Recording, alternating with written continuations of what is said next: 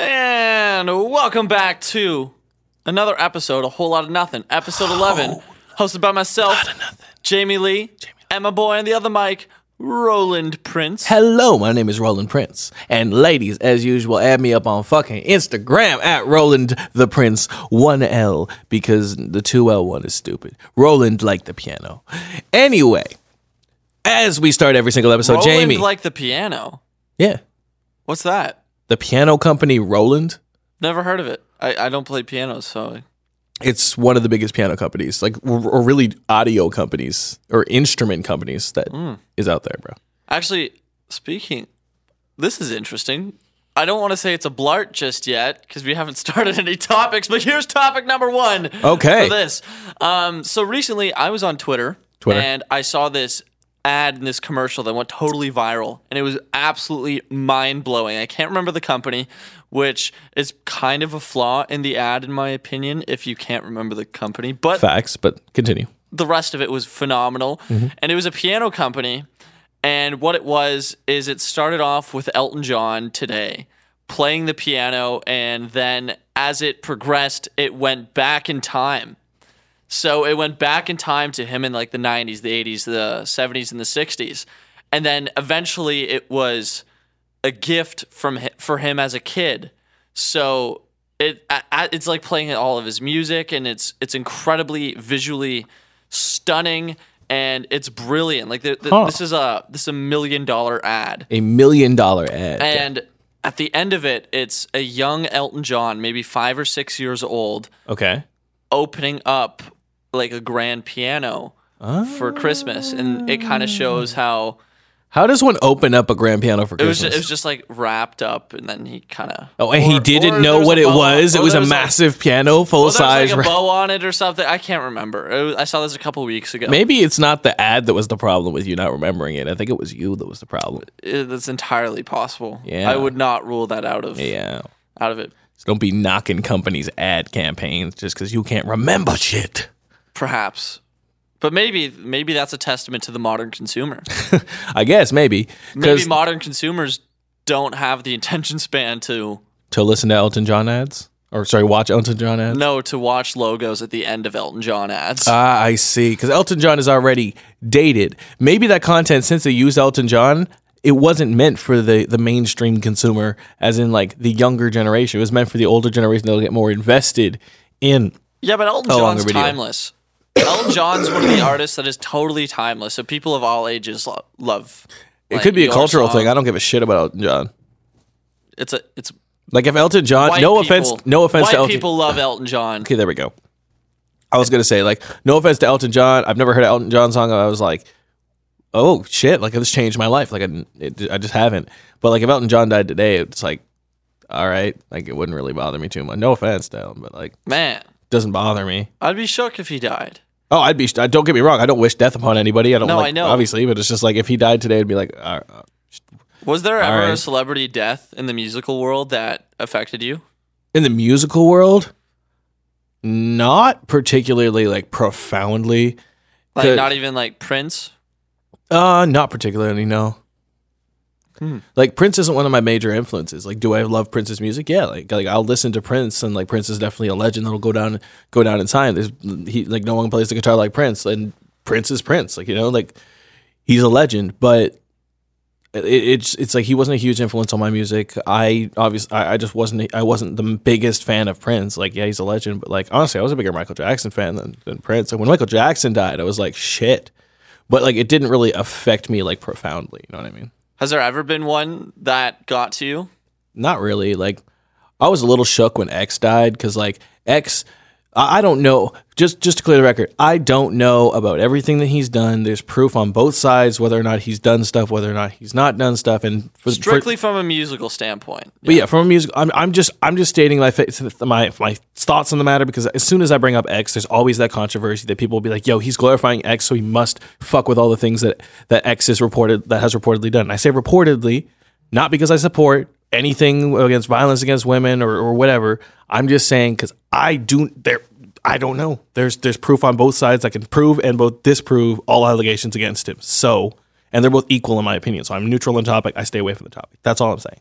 On a music side, completely music related though with X, that's the reason that when he died, it was kind of like I felt more of something than I had with any other musician that died. I guess that's the best way to put it. Like it didn't really affect me profoundly, but it just on a very monetary level did. Anyway, X was pushing music forward. He was pushing hip hop in a new direction. Like, sure, he started with "Look at Me, Fuck on Me," and well, like I don't know, a song called "Look at Me," but anyway, like "Look at Me, Fuck on Me." But that getting mainstream really changed the way that we view hip hop, and he was one of the pioneers of SoundCloud rapping, if not the pioneer of SoundCloud rap, and he really pushed the genre forward. And without X, we wouldn't have the Juice WRLDs or the Ski Mask. Well, Ski Mask debatably would have come up on his own, but we wouldn't have we wouldn't have a lot of the music that we have today.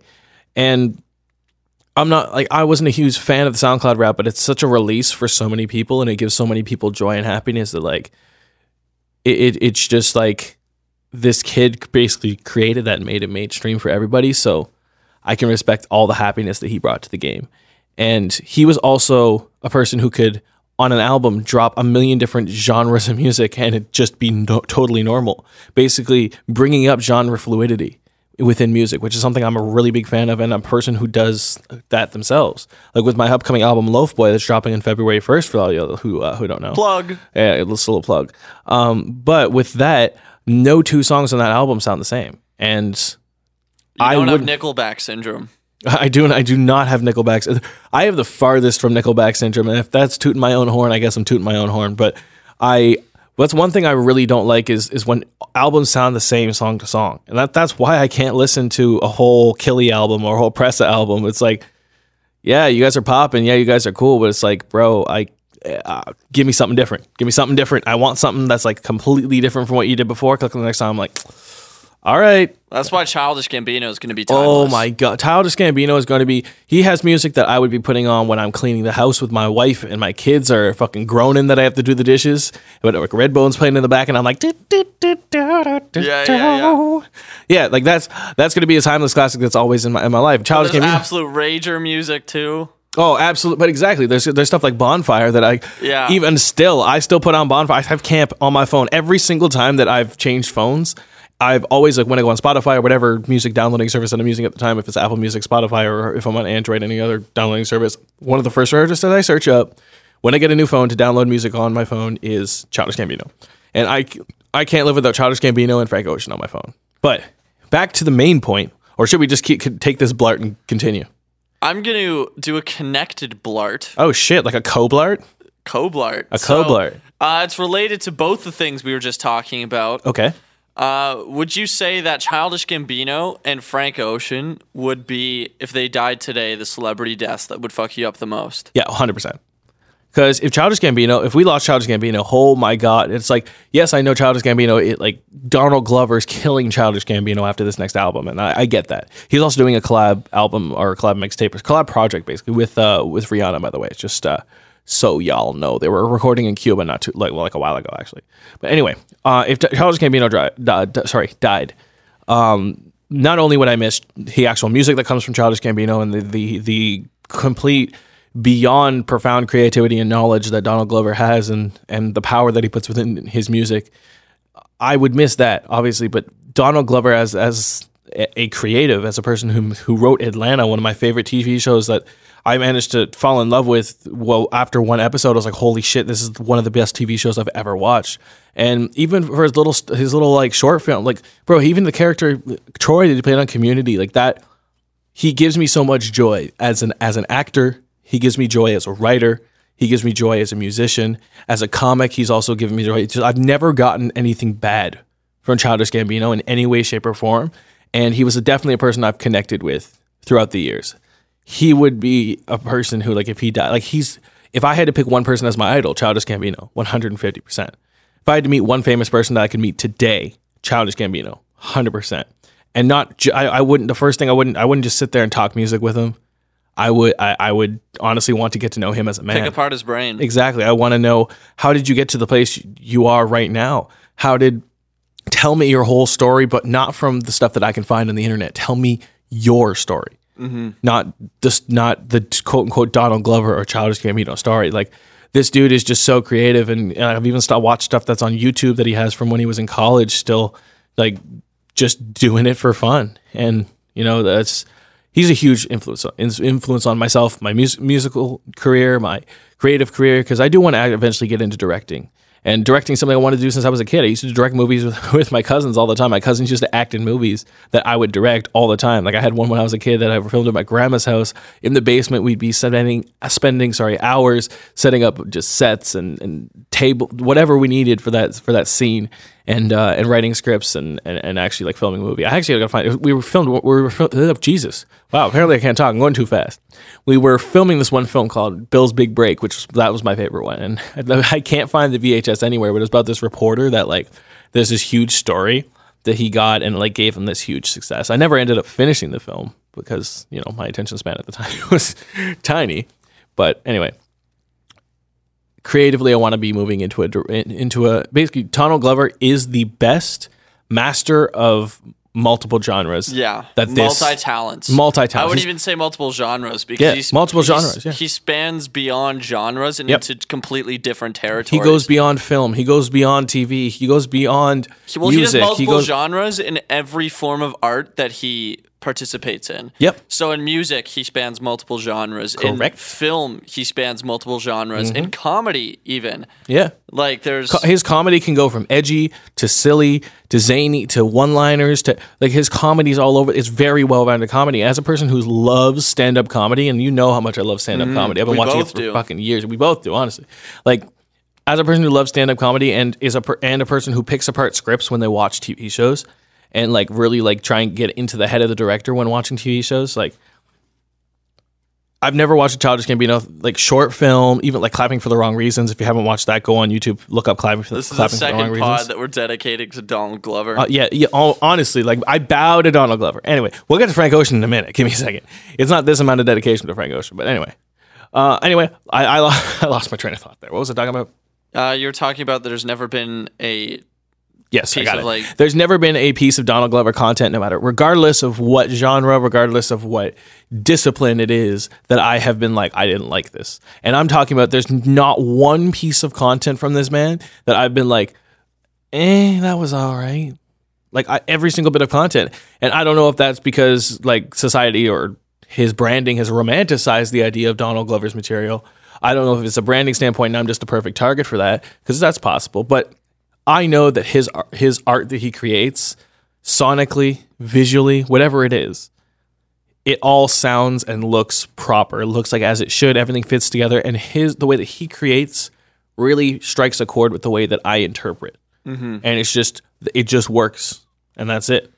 Now moving on to Frank Ocean. Frank Ocean is ever since his Odd Future days, he's been a huge inspiration to me. In terms of he's just the guy who musically has done his own thing, regardless of what's surrounding him. And when he was in Odd Future, that's a big, like, I guess a good place to zoom in on, because all the guys around him were doing different stuff. Tyler was doing loud and crazy stuff, and he'd be chilling with Sid and Earl, Sid's doing some different stuff. Earl's doing some different stuff. Honestly, everyone on Odd Future ended up doing some crazy stuff different, or at least the quintessential members of the group ended up all going off and doing crazy things. Taco's a crazy DJ now. Jasper's just a funny nigga on Instagram who posts funny shit. But anyway, Frank Ocean, he always had a different style to him musically that I really respected, because this nigga had a voice on him, mm-hmm. and he had the dynamics within his music to change up whatever it is that he wanted. And he could go from rapping on one song, like on Super Rich Kids, he raps a little bit on that song. Yeah. I use one of his songs, not like or one of Earl's or Tyler's, just because people who know Frank Ocean will know that better. But Super Rich Kids is a good example. And then you hear Earl on the same song. Yeah, and super rich kids with nothing but fake friends. Super rich kids with nothing but fake friends. Anyway, so you hear Earl on that, and like you hear the complete differences and stuff, but in their musicalities and in what they do. And you hear Frank Ocean go from singing, which is the thing he does best, in my opinion, mm-hmm. and then rapping, which is another thing that he does really well, but in a very unique way, with a unique pentameter, with a unique, flow for other people who don't know. It's a Shakespearean way of saying flow. Huh? I actually needed that. I didn't know what pentameter was. So, like, in Shakespearean writing, you know how they all talk a certain way? Mm-hmm. That's their pentameter. And the pentameter that they're using is iambic. So it's iambic pentameter. Wow. Yeah. So, sorry. I guess as a wordsmith, like a person who likes to string words together, I learn about like pentameters, basically. As a person who likes TV and comedic timing, like comedic timing revolves around depending on the character, revolves around a specific pentameter. So your pentameter and how you break up your words and your flow throughout your sentence influences the type of comedy that you have or the type of persona that you give off or whatever. So there's your word for the day, guys. That's Pentameter. Pentameter. You missed my joke. Oh, sorry. What'd you say? So that's tight. Oh my god.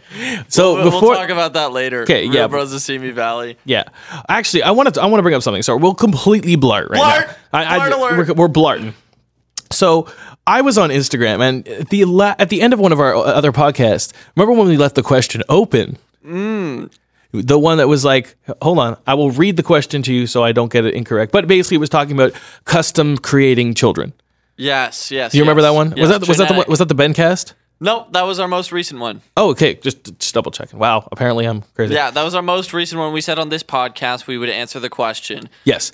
So, basically, we have a reply from someone else. I'm not sure if I should read out his Instagram on. Actually, you know what? He replied to the cast. He's getting his Instagram put on the cast. You got a shout out. I got to shout him out. So his name is Jerome14, Gorome 14. Do you know him? On Instagram. I do. That's my boy Paul. I used to go to Carleton with Paul. Paul's one of the guys that was all the time in the study rooms that I would pretend that I booked at Carleton, and I'd literally kick people out of the room who booked it, pretend I booked it, go into that room, sit there with my Chromebook, and make beats on my Chromebook. Savagery. That is what I would do, and Paul would be in the room all the time. That'd be fourth floor live. Yep, like fourth floor, library? the Discovery Center. Oh, yeah. I say Disco Center, and anyone who doesn't go to Carlton's like, what the fuck? You have a Disco Center in your fucking library? I'm like, yeah, nigga, we just like busting out those fucking moves, them 80s, the disco shit. Okay. Anyway, so here is Paul's reply. He says, custom creating your own baby should never be a thing, not only for the person creating it, but for the child as well. Life is a gamble. Some things you get and some things you don't. I would want my children to have all the opportunities to live their own life, make their own decisions, and etc. Because when you start to talk about a person being custom created, they don't get the choice of growing up being something they choose. By picking certain characteristics and so on, their life is no longer livable because they won't get choice or a chance for freedom. Interesting. What do you think about this? Because he's saying he wants the most optimal opportunities for the child. So does leaving that up to chance ensure that? Or I don't know. I'm just playing devil's advocate here. Here's what I take from that is that I think even if you genetically modify a child or another human being from birth or pre-birth in the sort of circumstance that we were talking about, I think the one thing that I would say is a little different than his response is that you still can be a free-thinking human being and make your free choices. That's at least how I interpret it. You could possibly give those traits to your child. And I think it's depending on what you choose genetically. Because your brain and your mind, in my opinion, are a lot shaped by your environment and your experiences. Mm-hmm. And whereas genetically modifying a child would kind of alter their physical experience. So that could be how they look, whether that's the color of their hair, the size of their muscles, their height. But won't that also dictate their social standing as well? Exactly. So that can dictate their mentality. So that's kind of the toss-up. So, thanks Paul, for the input. Because that was really interesting. Like, I wish I could dive into this more, but I almost feel like you need to have that conversation. Well, maybe here's the extension out to Paul. Paul, since I know you and you're a funny dude, and someone that we could definitely actually get on the podcast. Just because you have interesting thoughts on certain things. Extensions out there. We might be able to get a little phone call session. We'll get you talking about this at some point on another podcast or another topic of your choosing. We'll find out. But anyway, we can figure out the logistics later. Just DM us, Paul. Anyway, blart. All right, give me a blart, Jamie. Go. What do you want to talk about now? Got a blart. All right, so we're going to talk about what we were just watching. What we were just watching before we started recording this podcast. Yes, you mentioned this earlier. The Real Bros of Simi Valley. The greatest television. Apparently the greatest show of all time, according to James Lee. So, The Real Bros of Simi Valley is a show, and it's created by a bunch of YouTubers. So it's on Jimmy Tatro's channel, Life According to Jimmy. The first season came out last year. It's 4 episodes, and the episodes are 6 minutes long, with the exception of the season finale being 8 minutes long. And one thing that I really appreciate about the show is the amount of subtle comedy that is put throughout. Yeah, so that's it's the pretty third funny. time in the past week I've watched the first season, even though you can literally take half an hour and watch the whole first season. Yeah, it's not that intense. Yeah, so I encourage everybody, go check it out. It's 4 episodes. Yeah, and they're all really short, but there's a ton of really subtle comedy that you start to pick up on the more you watch it. So you pointed one out when Wade has his shoe up. You can there's see gum on the bottom of his shoe. There's a giant piece of gum on the bottom. Like a massive piece of gum. An I'm talking like obnoxiously large piece of gum. It's just one of those things. As being an observant person is one of the things that I notice. I notice little things. Yeah. So little pieces of comedy. That's why, again, looping back to Childish Gambino. That's why I'm a huge fan of his show. Like his show. Sorry, not his show. His short film, Clapping for the Wrong Reasons, because everything storyline wise, or a lot of things storyline wise, are really like in the background and like make you think. Anyway, I like comedy that makes you think. But anyway, this show, quote unquote show, this shit could actually be on MTV. Like it's shot at the MTV quality. It's a mock reality show. Yeah, it's a mock reality show. It's all very obviously fake.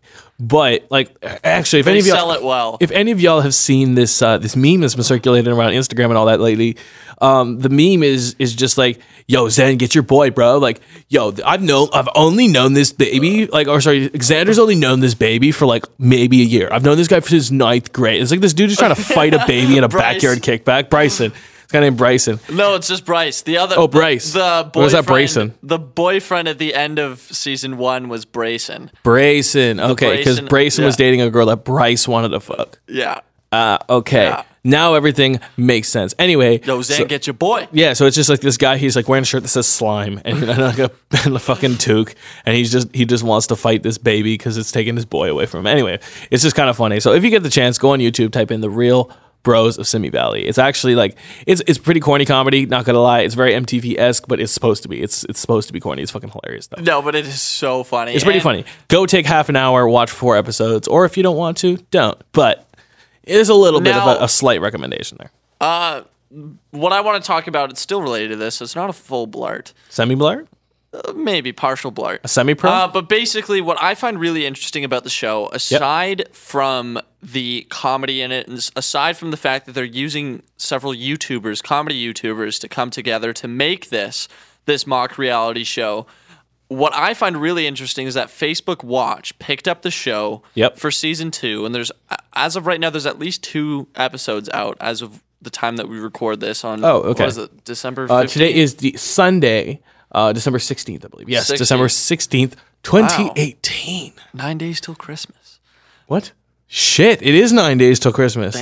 Damn. Okay, back to this. Shit. So, what's really fascinating for me, just from a marketing standpoint, is that Facebook Watch saw that the first episode of season 1 on YouTube, put out on Jimmy Tatro's channel, got 2.3 million views. That's what it's currently at right now. And so Facebook Watch takes a hold of this and they're like, you know what? We're going to get bigger production. We're going to get better cameras. We're going to get new characters entering the show. And we're going to make the episodes about like 15 to 17 minutes long. So it's almost like its own sitcom type thing right now. Okay. And what I find really interesting is that each episode is getting at least 800,000 views, all on Facebook. Now, really? Yeah. Huh. So right now, we are seeing original content, which has been being made on Netflix for a long time. Okay. We now have original content being made on Crave, Hulu, Amazon Prime TV. YouTube is now making original content that isn't just YouTubers, but their own YouTube Red stuff and YouTube Premium. So all these streaming services, basically what you're getting to, is all these streaming services are starting to invest in new TV shows. Yes. And into independent creators to make content for them. Yes. So what I'm wondering is Facebook Watch going to be an up-and-coming place for television shows? And the reason why I think it has a very strong, not television shows, but shows that are, whether they're interview shows, talk shows, podcast shows, which I can see doing very well there. Oh, yeah. Or comedic shows and skit shows that can do well. Do you think Facebook Watch? Sorry, I'm just going to move my microphone for everybody who's going to be like, oh, there's microphone noise in the background. I'm just moving my microphone. So do you think Facebook Watch has the power to overtake some of these competitors to Netflix? To Netflix? It might be able to take original content. In original content, it might be able to take on and maybe show impressive numbers where they're starting to take on and like combat more competitively, like the Hulus or the Craves or the Crunchyrolls. Actually, I'm not sure if Crunchyroll is. That's all anime shit, so I'm not sure what they're funding. But anyway, but like, do I think that Facebook can compete with those? It's going to take some time. It's going to take some brilliant marketing because Facebook right now, with at least within the younger generations, is really, really losing its appeal. Like to me, I don't go on Facebook like ever. I get Facebook notifications and be like, yo, you're still using fucking You're still using fucking Facebook. Sorry, I dropped the mic. You're still using fucking Facebook. Like, why are you contacting me on Facebook? That's really weird. I don't know. I don't really use Facebook that much, but do you use Facebook still? Like, actually, that's like an actual. Like, I use it all the time. Other than for obviously putting up advertisements. No, I use it all the time. Huh. I still use Facebook every single day. Shit. What my opinion on this, what I think Facebook has a shot if they carve out more niche-based content, like I was saying, with potentially mini documentaries and weekly short films or comedy skits like this. And I think what can do really well are podcast shows. As well as talk shows on Facebook. Well, you keep on saying podcast shows. What are podcast shows in your opinion? Is it like the Breakfast Club videos that they post where it's like just people sitting in front of microphones with a camera? Yeah, it could be that. Oh, okay. Something like that. But should we start doing that? Yeah, I think. Do you think we could get a whole lot of nothing Facebook show? Yeah, I'd be so down to get something to look into for the new year. Hey, investors that would like to invest in the podcast, we are open to getting some nice new camera and lighting equipment, making this into an actual studio. Because like this studio is actually like nice to film. Like we could easily film like a nice podcast in here. If you guys want to help us invest in some gear, like get at your boy at WLN Podcast on Instagram. If you'd like to, make this into a real show, we can make that happen. It's just we need some input from outside people, whether it be fans or people who want to invest. Just let me know. Back to Facebook. Back to Facebook. Yes. So what I think Facebook has over every single platform that it can compete against for something like this, and why I think it can be so massively successful, it's because it has everyone's old disgusting photos from 2004, and they're going to hold it against you. No. It'll be like, get on our service or we'll post these. It's the fact that it has one button that every single one of these competitors do not. The share button? Yep. There you go. Because one person can share onto their timeline of 1,000 people. And they can even write a little comment being like, oh my God, you got to watch Real Bros of Simi Valley. And they're going to get, and you don't have to transition from Netflix into Facebook. Yeah, there's the friction between transitioning from a Facebook post to a YouTube video doesn't exist. Now, do you think, hold on, I feel like if they release this feature, this would, I'm going to say a feature in a second. If they release this feature, it would be insane.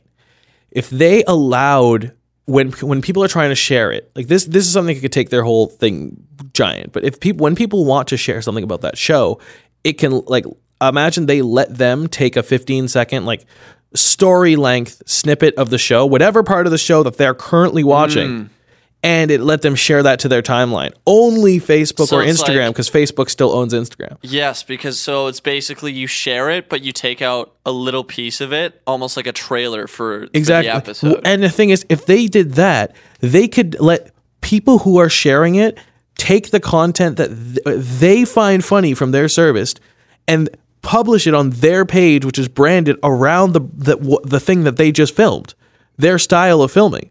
So like they're basically allowing the person to brand the show in their way that they want to and match with their branding that they already have on their Instagram to go to their followers who already fit the niche of that person and the way that they're branding.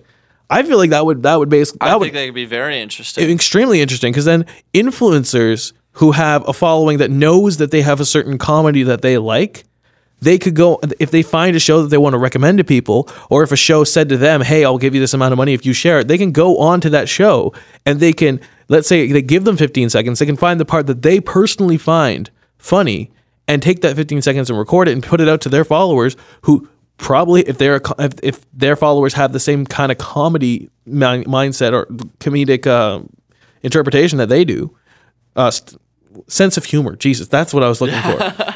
That's just, damn. Sense of humor. Their followers would have the same sense of humor as they would. So if they're putting out something and it's like, oh, they have the same sense of humor, they have the same interests, like it allows them to take 15 seconds. That's exactly what they would want to show their followers, or exactly what their followers would want to see from the show, and put it out. I don't know.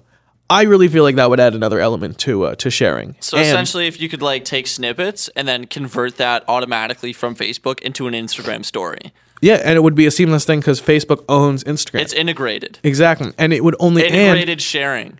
And it would only let you share it to the story, and the story comes down after 24 hours. So therefore, there's not really any and you could have a Facebook Watch little tag on it, so that it says Facebook Watch, and you can swipe up to watch that episode. If it was like this, because or to watch that series. Spotify right now, like you can go on Spotify and you can share to your Instagram story, really? And then at the top it'll say play on Spotify, so you click that. Yeah. And then you can go listen exactly to that. Like that. Whether that's that's how I share some of these podcasts. Yep. I've done the same thing. Song, or like you come out with a new album or a song. It's like, yo, here it is. Check it out on Spotify. It's linked directly into your Instagram story. It eliminates the amount of friction that happens when people want to search up your content, look it up, find it, search through everything that has a similar name, especially when you're small and you're growing, and then going for it. It just basically gets exactly the content you want to exactly the people you want, eliminating, as you were saying, the friction between them actually having to find them, wanting to find you, and them finding you, which is one of the reasons why it would make them not want to find you. Yeah, is the friction.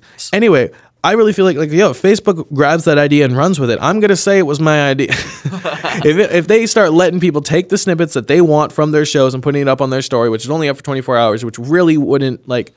And even if they had a little spoiler alert thing that popped up right before it, so if you're watching someone's story and there'd be a little barrier that pops up and says, "Spoiler alert, have you seen this show?" And they click a yes, if they click yes or no, and then it's boom, then there's 15 seconds of whatever show that they wanted, and it could be spoilers, could not be. I don't know. And then I just feel like this is a really if Facebook took this is an idea that Facebook could take and run with, and I'm surprised that they haven't no other social media site has really allowed people to do this, other than if you take out your phone for Snapchat and you record what's on your TV, but nothing allows you to go straight from Netflix, which you could be watching on your phone, straight to Twitter or Facebook. Actually, I think you can on Twitter. You can't screen. And one thing that people might be thinking, oh, why don't you just screen record as much as you want and then put it up on Instagram or Facebook? Your iPhone won't let you screen record, and nobody wants your Android screen recordings. And not just that, that's friction. That's friction for the person posting the content. People don't want to do that. Exactly. People want one touch to share, they one want touch butter, to receive. They want butter. They want it smooth. They want butter in the microwave. Smooth. That's how easy everything should be to share. And I feel like that idea would be super, and it's not really, it's just 15 seconds. Let them take 15 seconds. Should be so well integrated that it looks completely native. I feel like we are going to be moving towards a point where social media is going to be a major part of actually just mainstream life. Blart, by the way. Well, it is. I think it is right now. No, but even more so. Like, I feel like right now we have different social medias. There's going to be a social media that eventually takes over and is now a part of everything. And I feel like Amazon's going to be a huge part of it, where it's going to be, I'm not sure if there's going to be so much partnerships between companies there's going to be partnerships between companies, but I feel like there's going to be like one main connecting unit between a bunch of different companies that'll all help the world go round. I think that's going to be VR. VR, like the entire world is going to be an online world. We're going to create a world within our world. 100%. Well, hold on. What I'm getting at is I feel like there's going to be one thing that is social media, and one thing that is that's where you find everybody on. Everybody's on this content from when you're a child. And going back to, I'm not sure if we talked about this on the podcast before, but you know how parents make Instagrams for their babies? Yes. When their babies get old enough to run that Instagram themselves, do the parents pass that Instagram down to the baby, or the child now, or does the child make their own Instagram? I think it depends on the family. That's going to be a new thing. That's a regular thing. That's going to be part of kids' lives growing up. It's like, where did you get your Instagram from? Or I had to delete all the baby photos off my Instagram because like.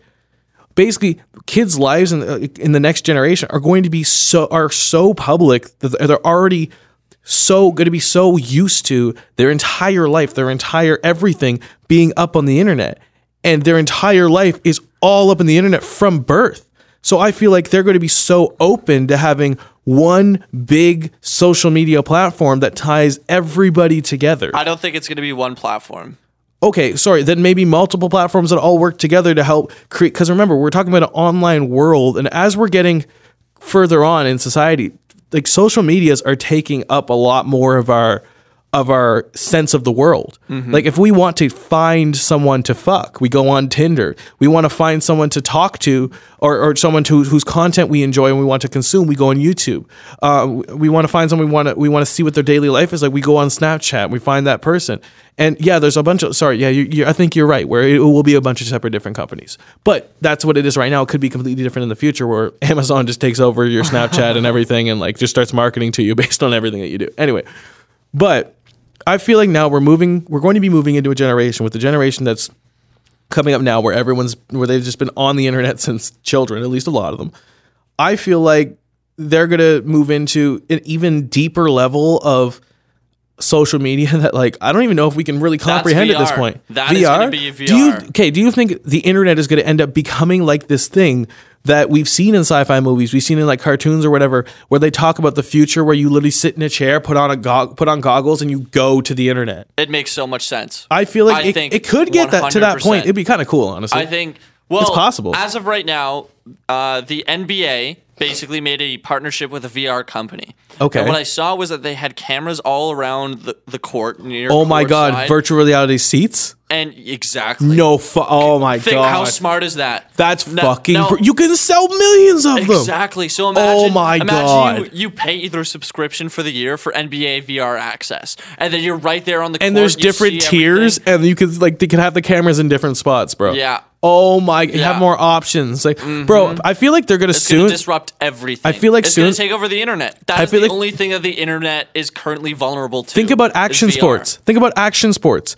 where they could have the actual like snowboarders doing slope style wearing GoPros, and you can or like 360 cameras while they're riding competitive, and you can see what they're seeing while they're seeing it. Yeah. This opens up a completely new market. Holy shit. Yeah. Oh my God! Imagine that's the action sports VR market is absolutely massive. Geez. Hold on. We might have to invest in something.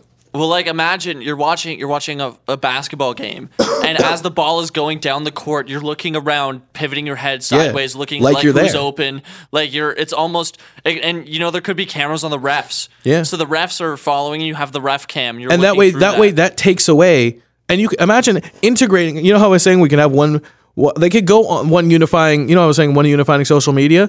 Imagine they give people ref view, and you could v viewing from the ref, and you could vote on your social media whether or not the call that it was just made is valid or not because you saw it from the ref's eyes with the camera. And then even beyond that, think of it this way: when we play open world games such as the Skyrims or the Assassin's Creeds of the world, and you can go everywhere in this world, or the Grand Theft Autos, and the world that Red you're Dead Redemptions, is all that, huge and it's expansive. You can go everywhere. Yeah. Now imagine if you did that in a VR world. That would be crazy, but there's already games you can do that right now. No, but imagine if it was open sourced and everybody could add to it. So it's not just Rockstar Games that can add to this.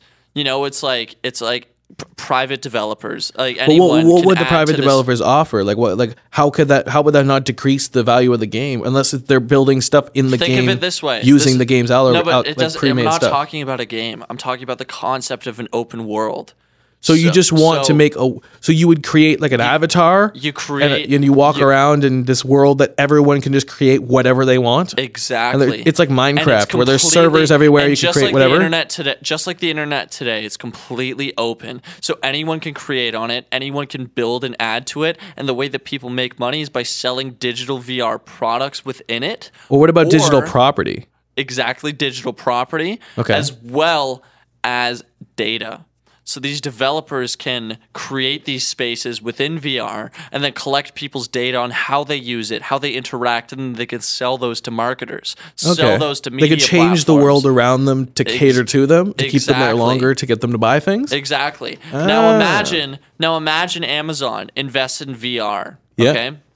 Bro, And so Amazon could instead of- rule the entire VR space. Well, 100%. And they make have- it so easy that if you're using something They in that VR probably space, will. you could click on it and have it in real life. That's exactly what I was Online going to. VR product So, demos. Like right now, for the past 100 years, we've been going to shopping malls, we've been going into stores, we've been purchasing products, and we're becoming less and less like that. We're going and looking online on our laptops and Yep. finding out alternatives. Now imagine you're in VR, okay, and you see an outfit. Okay. And you want to scroll through it, and you just move your hand, wave it, and you're going through these dresses, these shoes, and these things, and it looks real. Yeah. And you're actively interacting with it. And then you can purchase it right there. You see it, you can see how well it fits. You have your avatar, and it's maybe to scale of your own body size Yeah. that day. So it's not like it's being constantly updated. So you could see, will this actually fit on my body type? On my You body check. right now, yeah. You check, boom. And then it tells you maybe some stats about it, and all these other things. Mm-hmm. VR is going to be, in 20, 30 years, is going to completely revolutionize the world. It's going I can see that, yeah. I think the internet is not going to live where it currently is. It's not going to stay static, basically. Is what you're saying. VR is going to be, we're going to get to the point, I believe, where VR is actually occupying more of our time and is more important economically than AR. I'm not talking augmented reality, I'm talking actual reality. So just reality. Yes, R. That's pretty. Yeah, I can There's see that. But so much I feel like potential there. I feel like the way that that reality is going to transition into virtual reality is as soon as we can get something that gives us actual, tangible, tactile feedback. Like gloves that you could put on, so it's like when you're playing a video game and you need to feel swing a sword, things. you feel you holding the sword, and you don't have to go out and buy a sword to do that, or you don't have to go out and buy a pretend sword that you can be holding to swing around, because then that's different than VR. You know what I mean? Until they can add weight to things, until they can add a feeling to things that makes VR more realistic. I feel like that's currently what's holding back VR. Also, not having this whole open world source that's basically the next level of it's just 3D internet. Yes, but also I'm going to add to this even further 2 points. Okay. One, the industries that are going to be revolutionized and changed by this are travel and tourism. Travel and tourism, people are audio is gonna going to boom. No, video is going to the boom. ones I'm thinking yeah, of specifically, travel and tourism is going to be completely revolutionized because people are going to create these oases, pun intended, based on what was that VR movie that came out, Ready Player One, and the Okay. book. I never read that, but Neither you did should, I. it's interesting. You should watch the movie at least. Have you seen the movie? Yeah. Okay, I'll give it a try.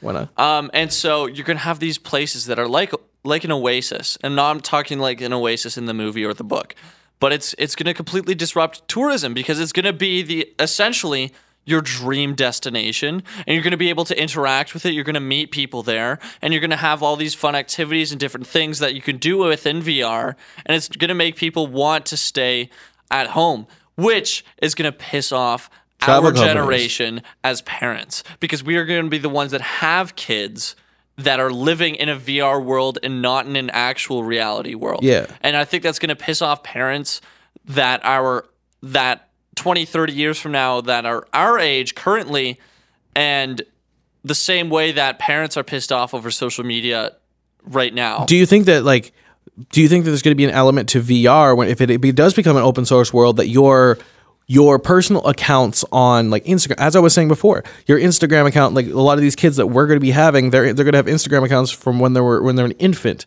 and we're tagging them in Well, photos. there's going to be VR platforms that are built within it. What I'm saying is, on this online world, do you think there's going to be an ability to link your social media to be like, if someone sees this person on this online open world that they're walking around in, or on this server that they're currently walking around in, I guess, because I guess servers are going to be the new thing instead of websites. It's like, yo, I go to this server and I walk around in this and look at all the things on this server, I guess. I'm thinking like a Minecraft kind of style thing. But anyway, it's going to be do more you think advanced when graphically. you're looking at someone as a security thing, it's going to be when you're walking around this VR world, I see you, and then when I see you, your personal, your whatever new, like, let's say it's just Instagram to keep it simple. Your Instagram's linked above you, so you can see who this person is and who they like. Do you think that's going to be an element as well? Like, do you think social media is going to be an I don't element think of social VR? media is going to exist there, but I think there are going to be social platforms built within that are just impossible to predict. But I'll go back to my point that I was talking about before, because I had the second thing. We blurred it a bit. That I think VR is going to revolutionize. And I think it's business meetings. Oh.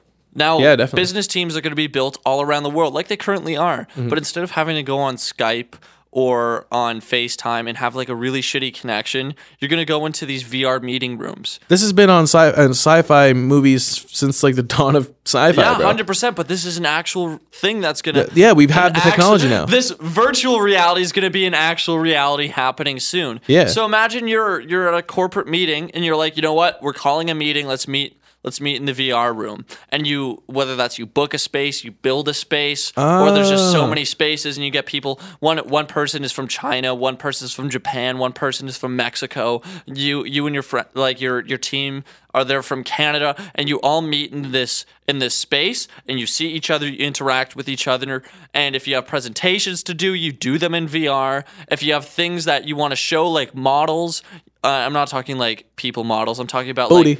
I'm not talking about models as in people. I'm talking about models as in you're trying to build a new city or infrastructure within VR. And you have these models there and you're like, listen, this is the infrastructure. Like they can look out the window and see exactly what you're talking about. Yes, or you present it on whatever table you're in the room with.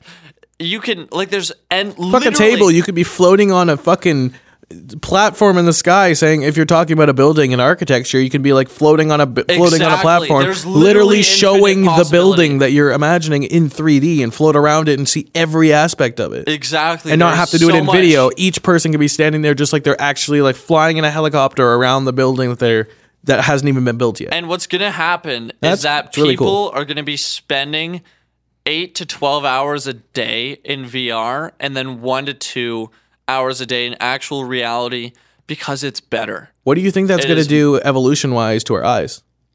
To just completely blur. Do you think we're going to end up eventually then, instead of going out in the real world, we're just investing more in VR and VR experiences? Like, yo, we drive a lot of cars in VR. Let's buy a nice VR car like simulator, like all the different components, whether it be steering wheel, your clutch, your gas, your brake. It's going to make time travel possible. It definitely will make time travel 100% possible, where you could go back in time to whatever time and literally live in it and do whatever the fuck you want in it. It'll be simulated time travel. And there's no time travel paradoxes in that point. Or what if there is built into the equation? That would be really cool, but it'd be really hard to regulate. No, I'm not talking about the general rule, but what if there's like a VR program that you could join, just like you join a social network, just like you join a video game, just like that. Okay, and it's called time travel. Okay. And you play by the rules of time travel in the VR world. That's fucking cool. That would be rad. Do you know how much effort would have to go into recreating the experience of every single era ever? Yes, but you're also forgetting that VR is going to be made by not just people, but by AI as well. Oh, so it can literally just be... It can constantly update, and it's going to be built by things that are more intelligent than what we are. Do you think they'd update the future programs? Like, let's say you're on this program and you want to go ahead 50 years. They'll create the AI to basically act like they assume people are going to be behaving like in 50 years, based on what they're seeing in current events. I 100%, because they're going to have these like AI is going to be crazy level. They're going to have these complex algorithms and different calculations that they make based on current habits of society, of the world, and then they can make predictions from there. Well, if this happens, there's this much percentage of the world turning into this and that. And obviously they can't make a perfect prediction, but they can make predictions. Yeah. And so they can have all these different realities and multiverses. Always looping it back. Loopity loop. The multiverse is going to live within virtual reality. I think that's going to be the epitome of human technological evolution within the next 30 years. Within the next 30 years. Yeah, definitely. I can see that. Like my kids in the future, even though I don't really want kids, as of right now anyway. My view in the future is that, yeah, this is probably going to be something my kids are into, because looking at the stuff that my brother's into, my brother's 11 years younger than me, looking at the stuff that he's into, he's very much enveloped in not necessarily social media, but in online games like Roblox. You know how we were super interested in Minecraft, which is the closest we had to VR. and creating an optimal world, like Minecraft, Creating our own RuneScape. universe, yeah. Exactly. It's the closest that we had. He loves Roblox and like going around and doing different simulators, and he'll be one minute he'll be playing a first person shooter, the next minute he'll be going to like basically building kind of stuff, building and mining similar to Minecraft. Next one he'll be robbing a bank in a third person game. Like basically it's giving him the freedom to jump around and do anything he wants in this world, create his character any certain way. Mm-hmm. And now what you're saying is with VR, it's just going to basically add another element to that where you literally are that literally is your life and everything is different. It's a complete extension of you. I just really think, this is going to happen. It's definitely moving towards that, but it's only going to happen once a form of tactile feedback that is extremely, extremely good comes to the market and markets itself properly where it hits the mainstream. I think it's less the marketing and more so the technology. Well, the technology needs to be there as well, but I think the technology needs to be so overwhelmingly incredible that it's impossible to pass up upon. Yeah, well, that has to happen. But like they do have the technology now, which makes things a lot easier. Like they have gloves that do somewhat simulate. They're not that good and they're expensive. It has to be easily digestible by the average consumer and easily spent and justified to spend that money on that thing. Okay. So it can't be too expensive and the tech has to be so we have to wait until it comes down to about $200. Or less, or whatever. Yeah, 200 less. I'm saying 200 is like the most for it has to be completely regular consumer content. Yeah, it has to be items.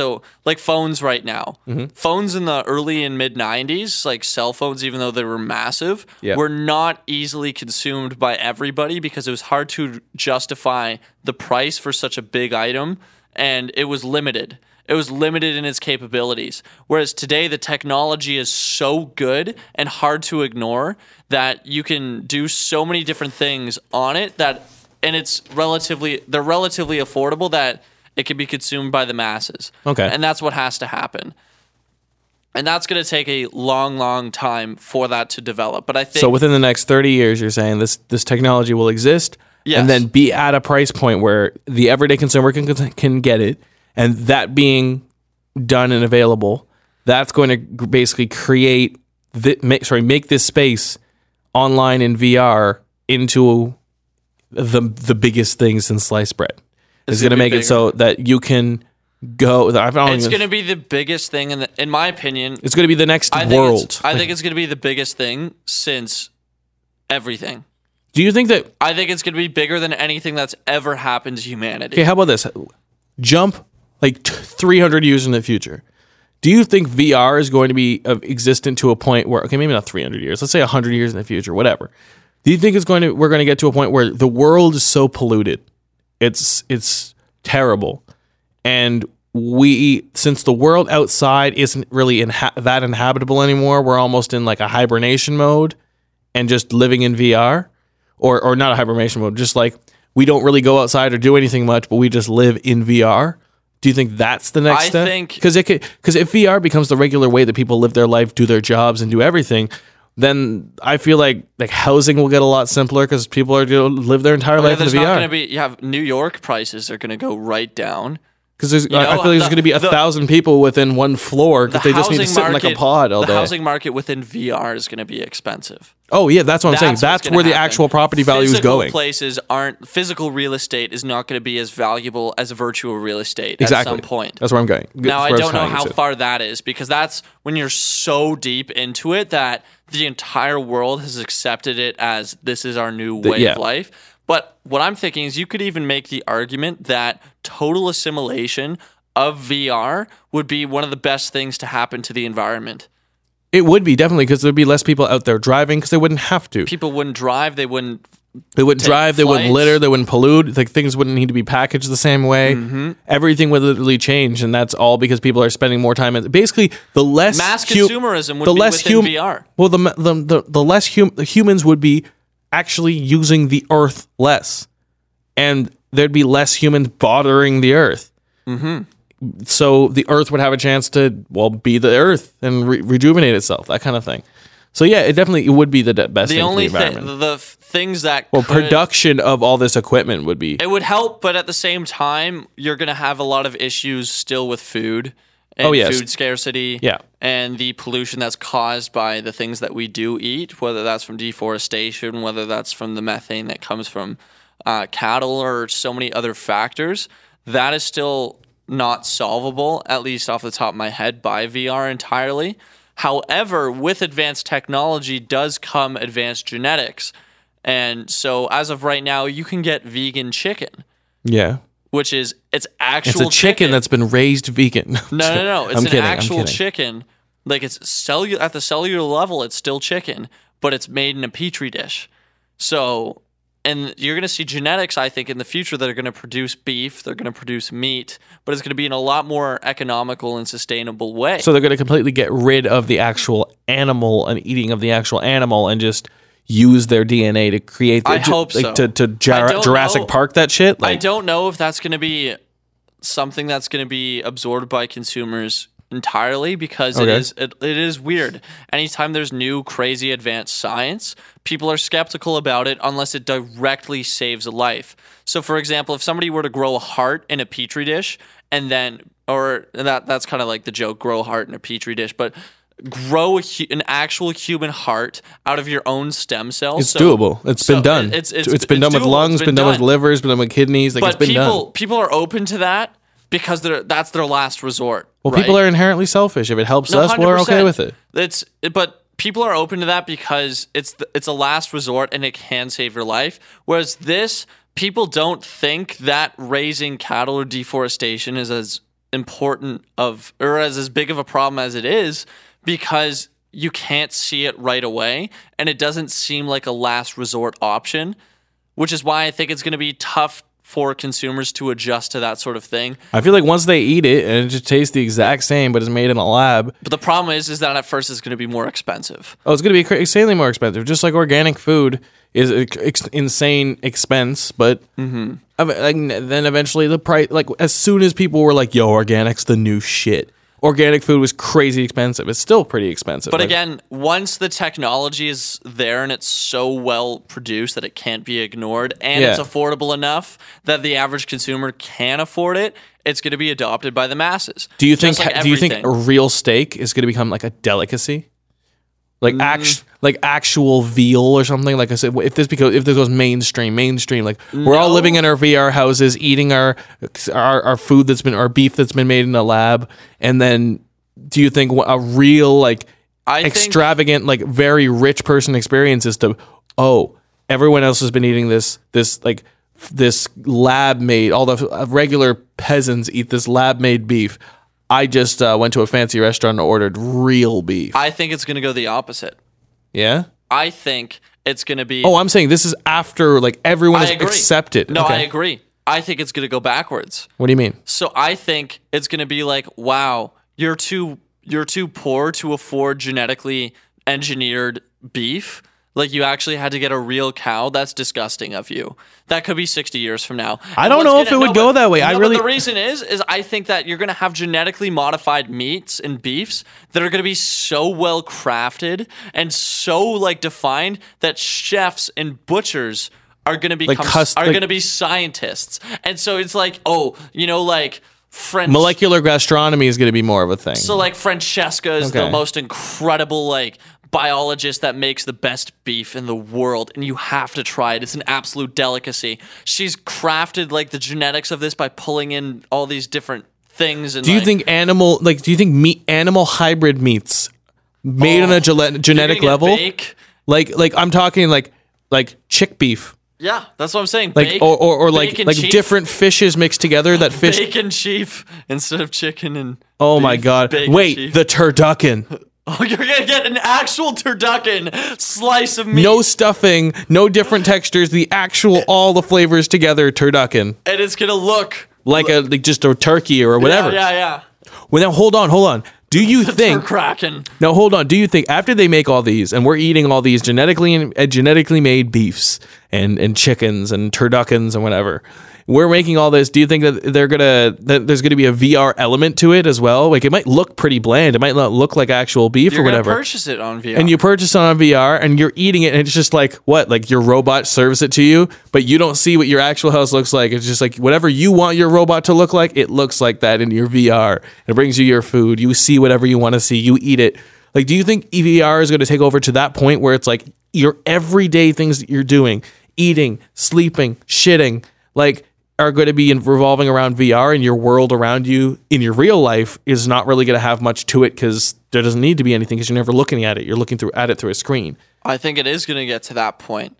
Okay. Because like you can have any view out your window that you want in VR, but in real life, your actual house that you're actually living in without your VR goggles on is just like nothing. There's nothing there because there doesn't have to be anything. Like, there's just a table that your VR registers where your table is, where those chairs are, so you don't walk into furniture and shit. But you see what you want to see. Exactly. Well, think of it this way. Do you think that's where it's going? Yes. And the reason I say that is because historically humans find the simplest way or the path of least resistance to find stimulation. Yes. Every time. Yep. Like, that's why people drink. That's why people when they get depressed or in really tough situations, that's why not all, but many of them turn to drugs. Oftentimes is the simplest path to stimulation is what they take. VR is going to be the simplest path to any form of stimulant that you will find in the history of humanity. Mm-hmm. There's nothing, because everything is possible. Yeah. It's going to completely eliminate any excuse to do anything you've ever wanted in your life. Yeah. And it's going to create so much opportunity for everybody. But it's going to come at costs. It's going to come at costs that maybe vitamin D deficiencies. But the thing is, they can start putting in this genetically engineered beef that we're all eating. They can insert. Oh, there you go. They can insert vitamin D, a sufficient amount of vitamin D that if you eat this much of this meat, that's still technically meat, but kind of vegan. Mm-hmm. You get all the daily nutrients that you would need, just like if you were outside. Mm-hmm. Huh. This is kind of wild, bro. Honestly, it's a realm completely full and open to possibilities. Now, we've reached an hour on this pod. Yes, we have, and we're gonna try and, because we've had such an interesting conversation. This is definitely one of the most interesting pods. Fired me up because it's so full of possibility.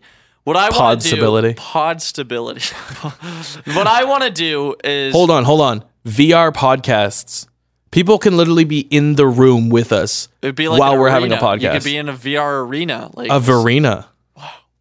Anyways, sorry, ask it. So what I want to do is just like the last podcast where we extended a question out to the audience. Feel free to DM us at WLN Podcast on Instagram if you have an answer. Send it in either as a text or even a voice message. Voice message could be cool. That would be fantastic. Yeah, a voice message would be perfect because you can say exactly what you wanted and get your voice exactly heard the way that you wanted. Exactly. On this podcast. So send us in what you think is the future of VR. How is it going to change our day-to-day life? And get really, really detailed with it if you can. Yeah. And send it in what you think is going to be in 30, 40, 50 years. Like really down the line when VR tech is completely taken over the market. What is going to happen to society? Is it going to be good for us? Is it going to be bad? What are the details? Like how is it going to change us? In what ways? Yep. Let us know any thoughts that you have about that space and what you think is going to be the sort of details that are within. And if you don't have a fully formed opinion on it, if you're sitting there and you're like, I don't know anything about this stuff, find a friend or a member of your family that does and ask their opinion on it. One thing that I'm really huge on is everybody that's in my close circle, everyone that I respect at least, is very big on is it gaining as much knowledge as humanly possible, whether or not it be with what you're thinking virtually possible. Aha. For those of you who don't know, that's from my favorite character of Family Guy. Look up Family Guy Ostrich. You'll see what I mean. Anyway, all the people in my life that I really respect are very fluid with their mentalities because they're always open to getting more knowledge. Just the way that I think, the way my mom thinks, the way every person in my life that I respect thinks, the way Jamie thinks as well. It's if there's another piece of knowledge that pops up that's open, that changes my mentality, gives me more of information than I had currently, and helps me inform my decisions in the future, that is something that I want in my life. Anyway, if you're a person who doesn't know much about the VR space and you don't really have much of an opinion, go find someone that you know that is more of a techie and expand your knowledge a little. Ask their opinion on it. Get them to send in, or you send in their voice like after or their voice recording of them talking about it, or you ask them, they fill you in on what their thoughts are on it, and then you give us your thoughts on it. Send it in at WLN Podcast, and we will play it on the next podcast if we get some good ones. Anyway, my name is Roland Prince, just as usual, at Roland the Prince on Instagram. Across the table is... My name is Jamie Lee, at James Life with 2 E's on Insta. There it is. And remember, send us in what you think the future of VR is. The future. How will it affect our daily lives? How will it change us? How will it change us as a species evolutionarily? And do you think that this will open up more problems or less problems? Do you think like this is where warfare is going in the future, where instead of real people are dying, it's the everyday people of the society are fighting wars for us online? We're going too far. I don't know. I could talk about this for a longer time, bro. Like we could honestly keep on going with this. No, we've ended this. All right, well, whatever. Thank you to everybody who tuned in this week. We will be posting again on Wednesday, so stay tuned. Hit us up on Apple Podcasts, Spotify, Apple Music, all that stuff. Thank you so much for tuning in. Jamie, do you have any other words you want to say? Thank you, and good night. Good night, humans.